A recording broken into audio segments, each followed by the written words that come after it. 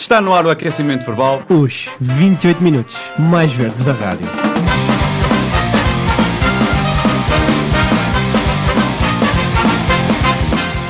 Começam os 28 minutos mais verdes da rádio desta semana. Sejam bem-vindos. Bem-vindos. Eu tenho que arranjar outra forma de dizer 28 minutos porque isto está-se a esgotar. Já estás a sentir que digo sempre bem-vindos. 8 temporadas depois já... temporadas. Digo sempre bem-vindos. Já evito o boa tarde.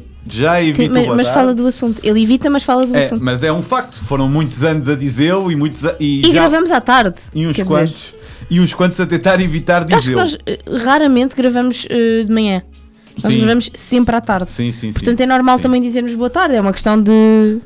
Não, mas sabes que eu tenho alguma... É parte do bem-vindos. Tenho que pensar bem-vindos. Tenho que pensar aqui. Tens de pensar em um bordão diferente. Está bem. É verdade. Esta semana não é uma emissão especial 8 anos. Não, desculpa, é uma emissão especial porque todas são especiais. Sim, é verdade. Não, mas dos 8 anos. Durante março todas até podem ser especiais. Mas vamos, mais uma vez, voltar à história das emissões passadas do aquecimento verbal. Vamos buscar uma notícia que falámos, por acaso também foi em 2015. Mas já vasculhar na memória, minha gente. Não, mas é engraçado porque tanto aquilo na agora emissão, desfocou e voltou a focar. Tanto na emissão, ela passa a vida. Nós temos consciência quando é que isso acontece, gente. Porque naquela emissão que o Carlos veio fazer connosco, foi uma notícia que me levou para lá. E uma das notícias desta semana foi exatamente a mesma coisa. E até demorei um bocado mais a procurar, foi um bocado mais difícil de encontrar. Uhum. Mas esta semana... Notícias boas que nós temos sempre. Temos uma notícia boa, mas não vamos começar pelas boas, vamos começar pelas más. No entanto, eu vou dizer uma coisa óbvia, mas que tem sentido, que é esta semana foi cheia de dias. Por isso tivemos o dia da árvore, tivemos o dia da água, tivemos o dia em que começou a primavera, o dia da poesia. O dia da poesia foi uma semana cheia de dias. Cheia. Vocês perceberam o que é que eu quis dizer. E vai ser, por isso nós estamos a gravar na sexta, a emissão passa no sábado e está disponível online no domingo, mas a Hora do Planeta também foi esta semana. Pronto, vai ser no sábado. Ser esta semana. Eu gosto de chamar a hora em que as pessoas veem televisão às escuras. Pronto, é isso que eu acho. Whatever you wanna call it. Pensem no que ele acabou de dizer.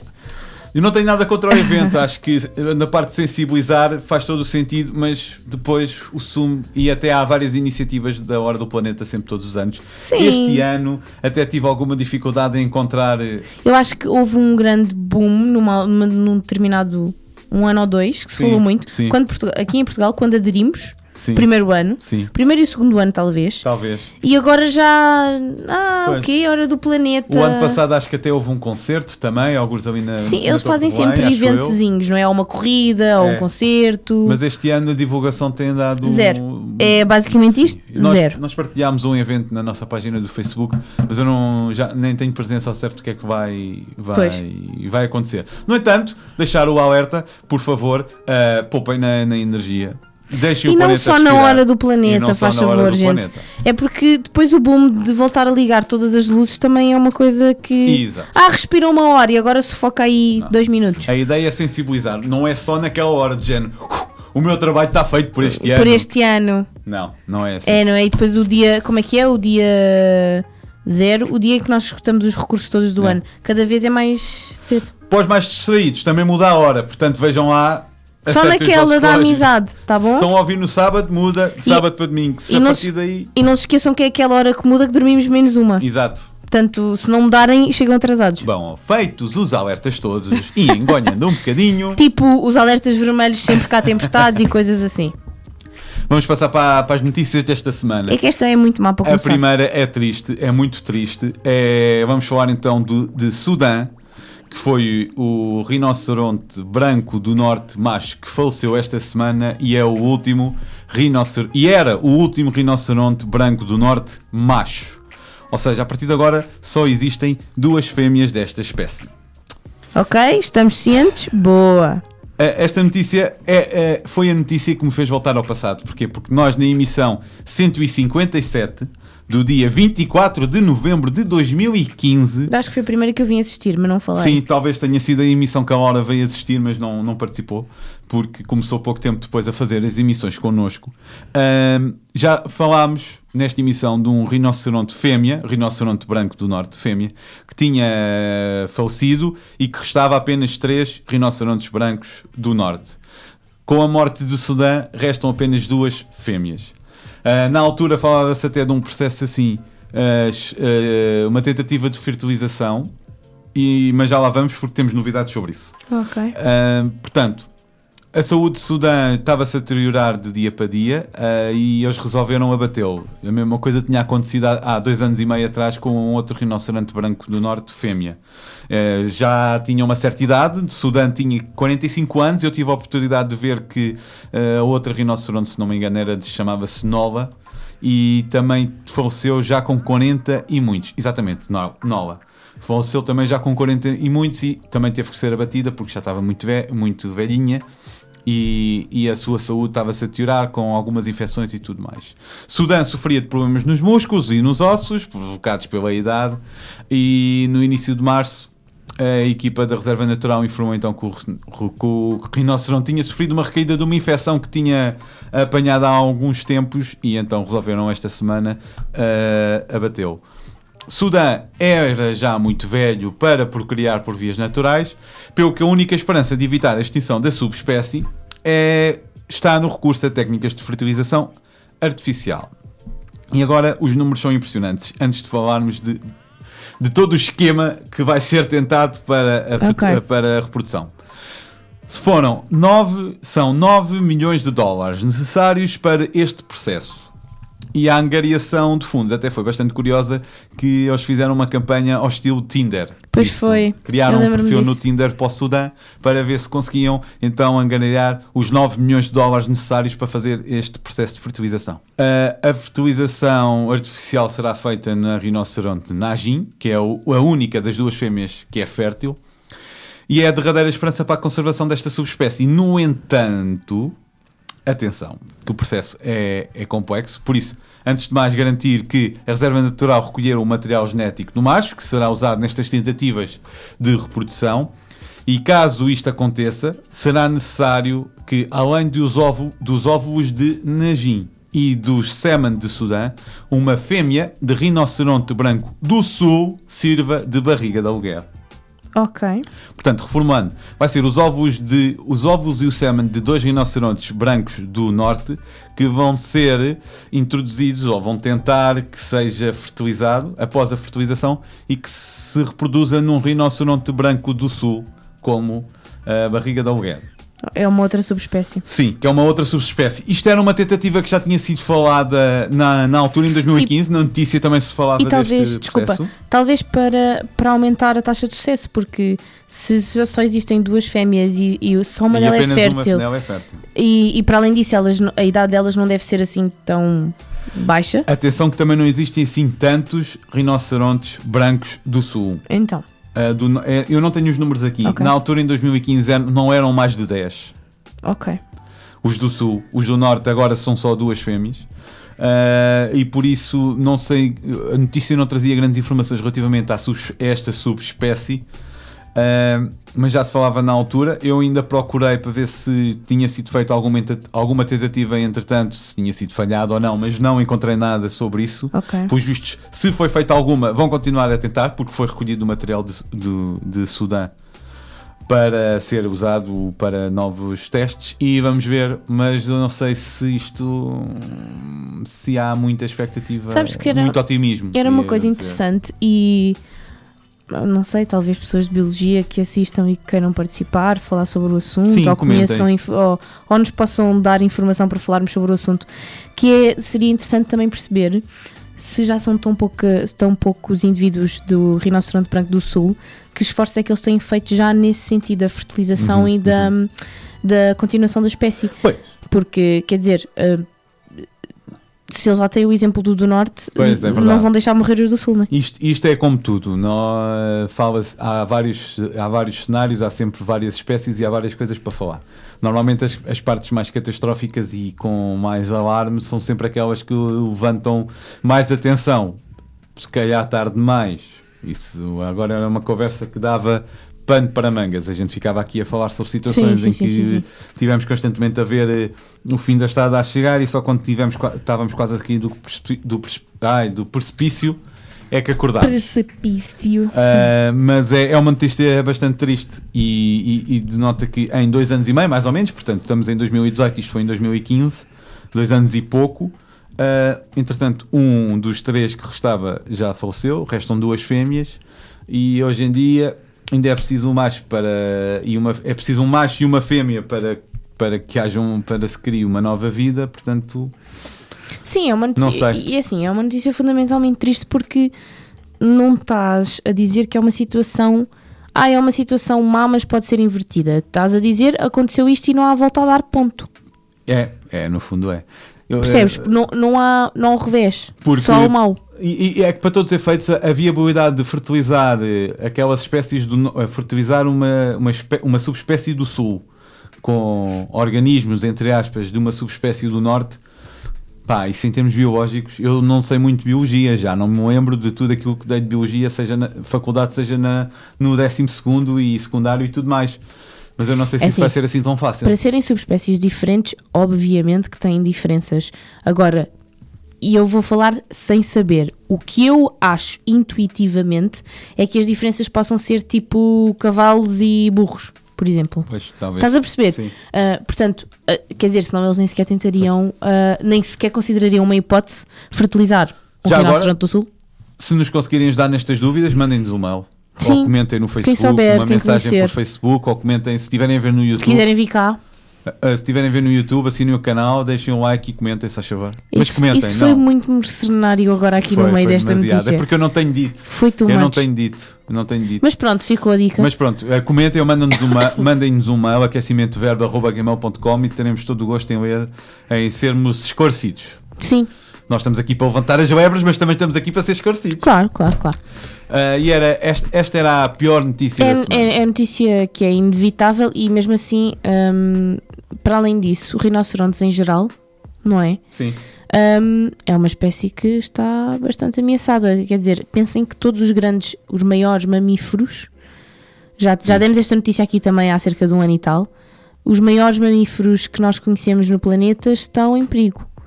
Portanto, gente, se querem continuar a ter a ideiazinha do leão e do rinoceronte e do elefante e da hipopótamo. girafa e do hipopótamo e tudo muito engraçado, não é só no zoo, tá? Sim, porque ao contrário do que muita gente pensa, o ser humano não é o maior mamífero que existe. De todo. Bom, vamos... Filosofias à parte. Filosofias à parte, vamos mudar de assunto. Pensem de bastante clima, não é? neste tema e de clima. Vamos passar por uma notícia mais alegre. Vamos respirar fundo. Porque temos em Portugal a Árvore Europeia de 2018. E com esta vos deixo. Hã? Não deixa nada, Não que deixo, ainda falta para acabar o programa. Portanto, Não. o Diz. sobreiro assobiador, que está na aldeia de Águas de Moura, no concelho de Palmela, foi distinguido numa competição que envolve árvores de diferentes países europeus e foi então eleito a Árvore Europeia de 2018. Nuno Calado, que é engenheiro florestal, secretário-geral da União da Floresta Mediterrânea e o responsável pela participação portuguesa neste concurso, revelou a satisfação pelo prémio e acredita que é muito importante para a árvore portuguesa e para o sobreiro em si, que infelizmente também vemos bastantes notícias de sobreiros que são abatidos para construir isto e aquilo, mas isso é outra conversa. Pois. Em segundo lugar ficaram os ulmeiros ancestrais de Cabeza Buey em Badajoz, nossa vizinha Espanha, e em terceiro lugar ficou um carvalho russo. As árvores espanholas têm cerca de 450 anos e são consideradas a última representação das florestas urbanas da Extremadura. Já o carvalho russo é um carvalho comum, tem cerca de 188 anos e cresceu numa área de proteção ambiental no oeste da Rússia. Ok. Esta foi a 8ª edição do Prémio Árvore Europeia do Ano e foi organizado pela Associação de Parceria Ambiental. Concorreram 13 países este ano: Portugal, Rússia, Espanha, Hungria, Reino Unido, Eslováquia, Lituânia, Roménia, Polónia, Bulgária, República Checa, está quase, Croácia e Bélgica. Foi a primeira vez que Portugal participou. Uau. E ganhámos logo à primeira. Estima-se que o sobreiro assobiador tenha sido plantado há 234 anos e tem cerca de 30 metros de diâmetro de copa e 17 metros de altura. Boa. E agora a pergunta que vai aí no vosso íntimo é: assobiador, porquê? Porquê? Isto era óbvio, a gente tinha que, É, não podíamos não é? ir embora sem responder à Não, pergunta não íamos habitual. deixar esta dúvida no ar. Ora então, dada a sua copa muito larga, quer ao nascer do dia, quer ao pôr do sol, as árvores pousam na copa e fazem um chorrear imenso. Daí ele se chamar sobreiro assobiador. Na verdade é por causa dos pássaros. Sim, que é o Aquela R pessoa que assobiado. explica as piadas. É por causa dos pássaros que pousam nos ramos deste sobreiro que ele ganhou este nome de assobiador. Se bem que os pássaros não assobiam. Enfim. É, Cantam. Chilpam. Mas não, agora a sério, eu participei. Votaste? Sim, a votação estava aberta online. Só que realmente não foi uma coisa que houvesse uma divulgação e partilha de Não. links e não sei o quê. eu só vi Foi as uma notícias. colega minha que me enviou o link e disse vota. Era possível votar em 2 árvores e eu não me lembro qual foi a segunda Qual que eu foi a votei. Mas isso quer dizer que mais gente votou no nosso sobreiro e noutra qualquer. Porque depois os segundos, os ulmeiros de Espanha, quer dizer que eles foram. Sendo os segundos mais votados, havia a hipótese, por exemplo, se calhar de várias pessoas terem votado no sobreiro e nos ulmeiros, Sim. independentemente, porque aquilo não dava ordem qual é que querias que ficasse em primeiro e em segundo. Era só Só votavas em 2 árvores. Ok. Portanto, ou seja, quer dizer que na interseção de todos esses 2 votos, toda a gente, o sobreiro ganhou. Até seria se calhar engraçado saber mesmo o número de votos. Sabes? Não eu estou posso a ver. pedir. Essa- Estou a dizer, seria interessante se eles tivessem revelado. Eu acho que provavelmente não disseram Eu quantos por acaso votos. até acho que sim, eu é que cortei isso do texto quando eu escrevi a notícia. Pronto, mas acredito que não tenha sido uma votação com muita gente. Ora, segundo eu estou a ver aqui na notícia do público, foi onde eu fiz, por isso foi a votação que decorreu em fevereiro e contou com cerca de 200 mil votos. No total. No Quer dizer que total. foram umas 100 mil pessoas. Sim, portanto, a árvore, o sobreiro assobiador teve 26.606 votos, os ulmeiros espanhóis 22.323. Ok, a diferença não foi muita. E E o Carvalho 21 mil e tal. Exatamente. Mas pronto, 200 mil votos, não sei como é que eles fazem a contabilização, se é 200 mil participações ou 100 mil pessoas Pois, isso com também. 2 votos. Mas realmente era assim. Mas era engraçado porque todas as árvores tinham uma imagem que Uhum. realmente pudesse caracterizar essa árvore e todas tinham características especiais, se fosse pela idade, no caso dos ulmeiros, 450 anos. Eu lembro-me que havia algumas árvores que era pela sua altura ou dimensão. O sobreiro, aqui foi identificada a questão do ser assobiador, vá. E as imagens eram bastante engraçadas, porque eram 2 ou 3 imagens que pudessem caracterizar a árvore ou mostrar pelo menos a árvore e o ambiente à volta. Como se fosse assim um bilhete de identidade. Sim. Depois tinhas, eu acho que era uma no Reino Unido, que era extremamente antiga também, mas estava tipo sozinha no meio do nada. Estava tipo a árvore, depois Sim. um bocado de pasto e depois uma floresta. Tipo, estava Sim, ali estava destacada, isolada estás a ver? ali, Exato. yeah. Mas pá, pronto, é uma coisa diferente. Acho que é uma iniciativa boa também para chamar a atenção da biodiversidade e da questão toda de flora e flora tradicional. Sim, o Não é? sobreiro é nacional. Estamos a falar de árvores autóctones dos seus países. Exatamente. Acho que não estou a dizer nenhuma barbaridade aqui, até porque todas eram identificadas, tinham a espécie, tinham essa característica especial que podia ser, por exemplo, no caso dos ulmeiros, os últimos representantes estavas a ler, região da Extremadura. sim, Não era região Não era completamente. da floresta da urbana- floresta urbana da Extremadura. da Extremadura, portanto, sempre que são últimas espécies ou últimos exemplares de um tipo de Floresta, pode ser. floresta, assim, de flora de um flora. determinado local, acho que é relevante. E todos acho que tinham essa característica, não ser os últimos, mas de serem autóctones, serem do sítio mesmo, originais. É interessante, lá está. E depois, para além disso, pronto, aquilo era contado quase como se cada árvore tu carregavas em cima e aparecia a historiazinha que dava-te logo, tipo, a altura, a dimensão da Copa, a idade, e depois tinhas ali um pequeno mais sobre. E pronto, era uma coisa super simples, tipo, o site, eles avisavam logo no início do site que tinha de ser 2 votos, tu não conseguias votar apenas numa, portanto, realmente o Sobreiro foi o mais votado, mas isso não quer dizer que todas as pessoas que votaram no Sobreiro queriam que o Sobreiro fosse o mais votado. Pois, lá está, era aquilo que eu estava a dizer, podiam ser segundos votos também. Sim, pronto, é curioso, se calhar foram 100 mil ou 200 mil pessoas que votaram, seria interessante ver este número aumentar de ano para ano, ou seja, aumentar o interesse nisso, não é? Sim, até porque isto é como tudo. Depois da gente ganhar uma, agora vamos ouvir falar da árvore europeia do ano no próximo ano. Isto é certinho. É o típico, não é? Isto é certinho. É como o Festival da Canção, é igual. É exatamente a mesma coisa, até porque eu já disse, estou à procura dessa informação. Esta já era a oitava edição. Por isso, e foi a primeira vez que também Portugal se participou. Portanto, agora, a partir de agora, pronto, não sei se podem, provavelmente não se repetem árvores. Vamos concorrer no próximo ano com uma outra árvore. Felizmente também ainda temos bastante flora assim que resta. Sim, não é tudo eucaliptos ainda. Pois, o Pinhal de Leiria teria sido um bom candidato. Pronto. Daqui a 5 anos, talvez. Mas eu quero acreditar que em Portugal, incluindo ilhas, ainda podemos ir buscar ali umas quantas espécies. Sim. E depois, se todos os anos há uma edição, quer dizer, há uma renovação, não é? Sim. Mas acho, é o que eu disse, e vou voltar a repetir, acho uma iniciativa importante. Agora, também é assim, digo-te uma coisa, não foi assim tão divulgado, mesmo agora os resultados não foram assim tão divulgados. Os resultados eu achei mais, porque eu pelo menos no meu Facebook foi aparecendo numa data, e mesmo no site de notícias foi aparecendo. Sim, mas tens de pensar que também há todos aqueles, como é que se chama?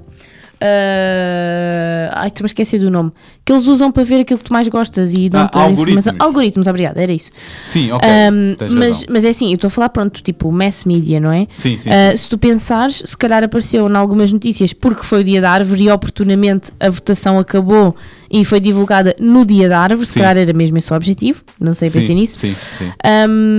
Mas se não, é uma daquelas notícias típicas que nós sabemos e que quando der jeito e não houver notícias boas para dar, no final dos jornais aparece fomos a melhor, exatamente, depois do intervalo. Mas sabes que eu por acaso acho que foi mais divulgado este prémio do que ser o dia da árvore, e o dia da água acho que também passou muito... Não, o dia da água então foi péssimo. O dia da água não se falou do dia da água e temos tido imensos problemas de água, seca, poluição, tudo, e o dia da água passou assim, hoje é dia da água, a sério, porque antes tinha sido o dia da poesia, acho eu, ou o início da primavera, e falou-se imenso, porque era o dia da poesia, porque era o início da primavera, foram os dois, dia 20 e 21, foram os dois seguidos, e falou-se, e depois, e a água?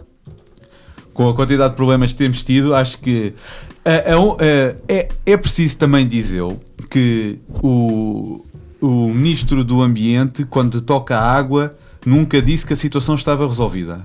E insiste na mensagem que, efetivamente, o problema não está resolvido. E não está. E esse pormenor, eu acho que é de valorizar. Porque, efetivamente, não é o facto de ter estado 3 semanas a chover, que já não acontecia, efetivamente, há algum tempo. Bastante. Mas os níveis das barragens a sul do país continuam abaixo do normal para esta altura, apesar de ter aparentemente ter chovido muito. Continuam com as cotas de seca. Eu sou contra aquela conversa de chove aqui, devia chover era ali, ou devia chover em algum lugar. Eu acho que deve chover em todo o lado. Obviamente que há sítios em que se calhar precisam mais que outros, mas isso também há outras zonas do planeta que precisam mais de água. Mas sabes que isso no outro dia eu comentava isso antes de começar a chover, porque às vezes as pessoas dizem assim, isto devia de chover onde eles têm plantações e aqui podia estar sol. Não sei se vocês perceberam, antes destas tempestades todas seguidas que temos tido, quando início de janeiro, sim. Uma seca imensa durante imenso tempo. Eu não sei se vocês notaram, mas eu senti isso especialmente. O ar estava praticamente irrespirável. Sim. Porque a chuva também tem essa capacidade. Uma data de partículas que estão no ar é filtrado. Caem, não é? Na água. E eu senti muita diferença. Portanto, mesmo nós, como seres humanos, numa cidade, precisamos de chuva. A água existe com vários papéis. Exato. Não é só com o papel de o solo continuar fértil. Se calhar é que o pensamento tem de ser o contrário, que é, aqui temos poucos sítios onde a água pode ser absorvida, devíamos ter mais espaços verdes. E não, aqui é tudo alcatrão, não precisa de chover. Tá bem, amores, então vamos pôr no ar, tá bom? Pôr no ar, vamos deixar de respirar, vamos começar a ter tosses alérgicas daqui até mais não. Fala a pessoa que está com tosse há uns 3 meses, que deve ser comum, porque ultimamente as gripes é 5 meses, metade do ano, que é quando é inverno, depois a outra metade é verão, que isto, né? É o equilíbrio. O equilíbrio sempre, yin e yang. Todas esse tipo de coisas, quer dizer, no verão as coisas aquecem mais porque estão sequíssimas e ressequidas, não é? Depois os edifícios têm problemas porque secaram demais, mas não é preciso água aqui na cidade, é só preciso água lá longe, que é tipo a poucos quilómetros de distância, na verdade, a comida que vocês comem, mas enfim, se comerem comida nacional. A água é efetivamente precisa em todo o lado. É vida. É vida. Este dia da água deste ano passou muito. Não foi. Ok. Passou muito ao lado, na minha opinião, apesar dos constantes alertas do governo de que a situação da seca ainda não está resolvida. O que é que tem sido feito também, além de dizer que a situação não está resolvida? Pois é que não basta dizer só, não está resolvido. É preciso fazer alguma coisa. As entidades existem para fazer alguma coisa, são eleitas para fazer alguma coisa, tomar uma atitude, não sei, digo eu, talvez. De qualquer forma, alegadamente, façam a vossa parte, poupem a água, tenham cuidado na utilização da vossa água. Quem diz água diz consumos em geral. Sim, energia exato. Também, não se esqueçam a hora do planeta. Hora do planeta, a água, consumir, controlem lá isso. Mas é uma questão de controle, não é? É só tipo, o que vocês veem que é completamente desnecessário, eliminem. Exato. Pronto. Nós não podíamos apagar esta luz porque agora gravamos, mas se calhar antes, quando não tínhamos vídeo, podíamos se calhar gravar às escuras. Eu cheguei a sugerir fazermos um programa por causa da hora do planeta às escuras, mas ninguém me levou a sério. Ele não me sugeriu a mim, foi há uns anos atrás. Pois não sei, acho que não foi a mim. Não, acho que não. Porque senão eu tinha aceitado, eu sou louca para isso. Bom, chegou ao fim o programa desta semana. Já sabem que passa na Rádio Utopia, na Rádio Ideias e na Rádio Zero. Rádio Utopia e Rádio Ideias aos sábados e Rádio Zero domingo. Não vou dizer a Linga porque a Laura está sempre a implicar comigo. Não, diz lá então, tens de avisar as pessoas. Rádio Utopia, 3 da tarde. Rádio Ideias, sábado, 3 da tarde. Rádio Ideias, sábado, 2 da tarde. Rádio Zero, domingo, 6:30 da tarde. Pronto, e aí, uma boa sugestão é nós, se calhar, pormos este horáriozinho tipo destacado no nosso blog e no nosso Facebook. Já está. E depois dizer, vão só, tipo aquele pinned post. Temos que ir embora. Temos de ir embora, gente. Beijinhos. Para a próxima eu volto Assinem um pouco mais doce, tá bom? E deixem o like. Isto não soa nada bem. Assinem e coisa. Até para a semana.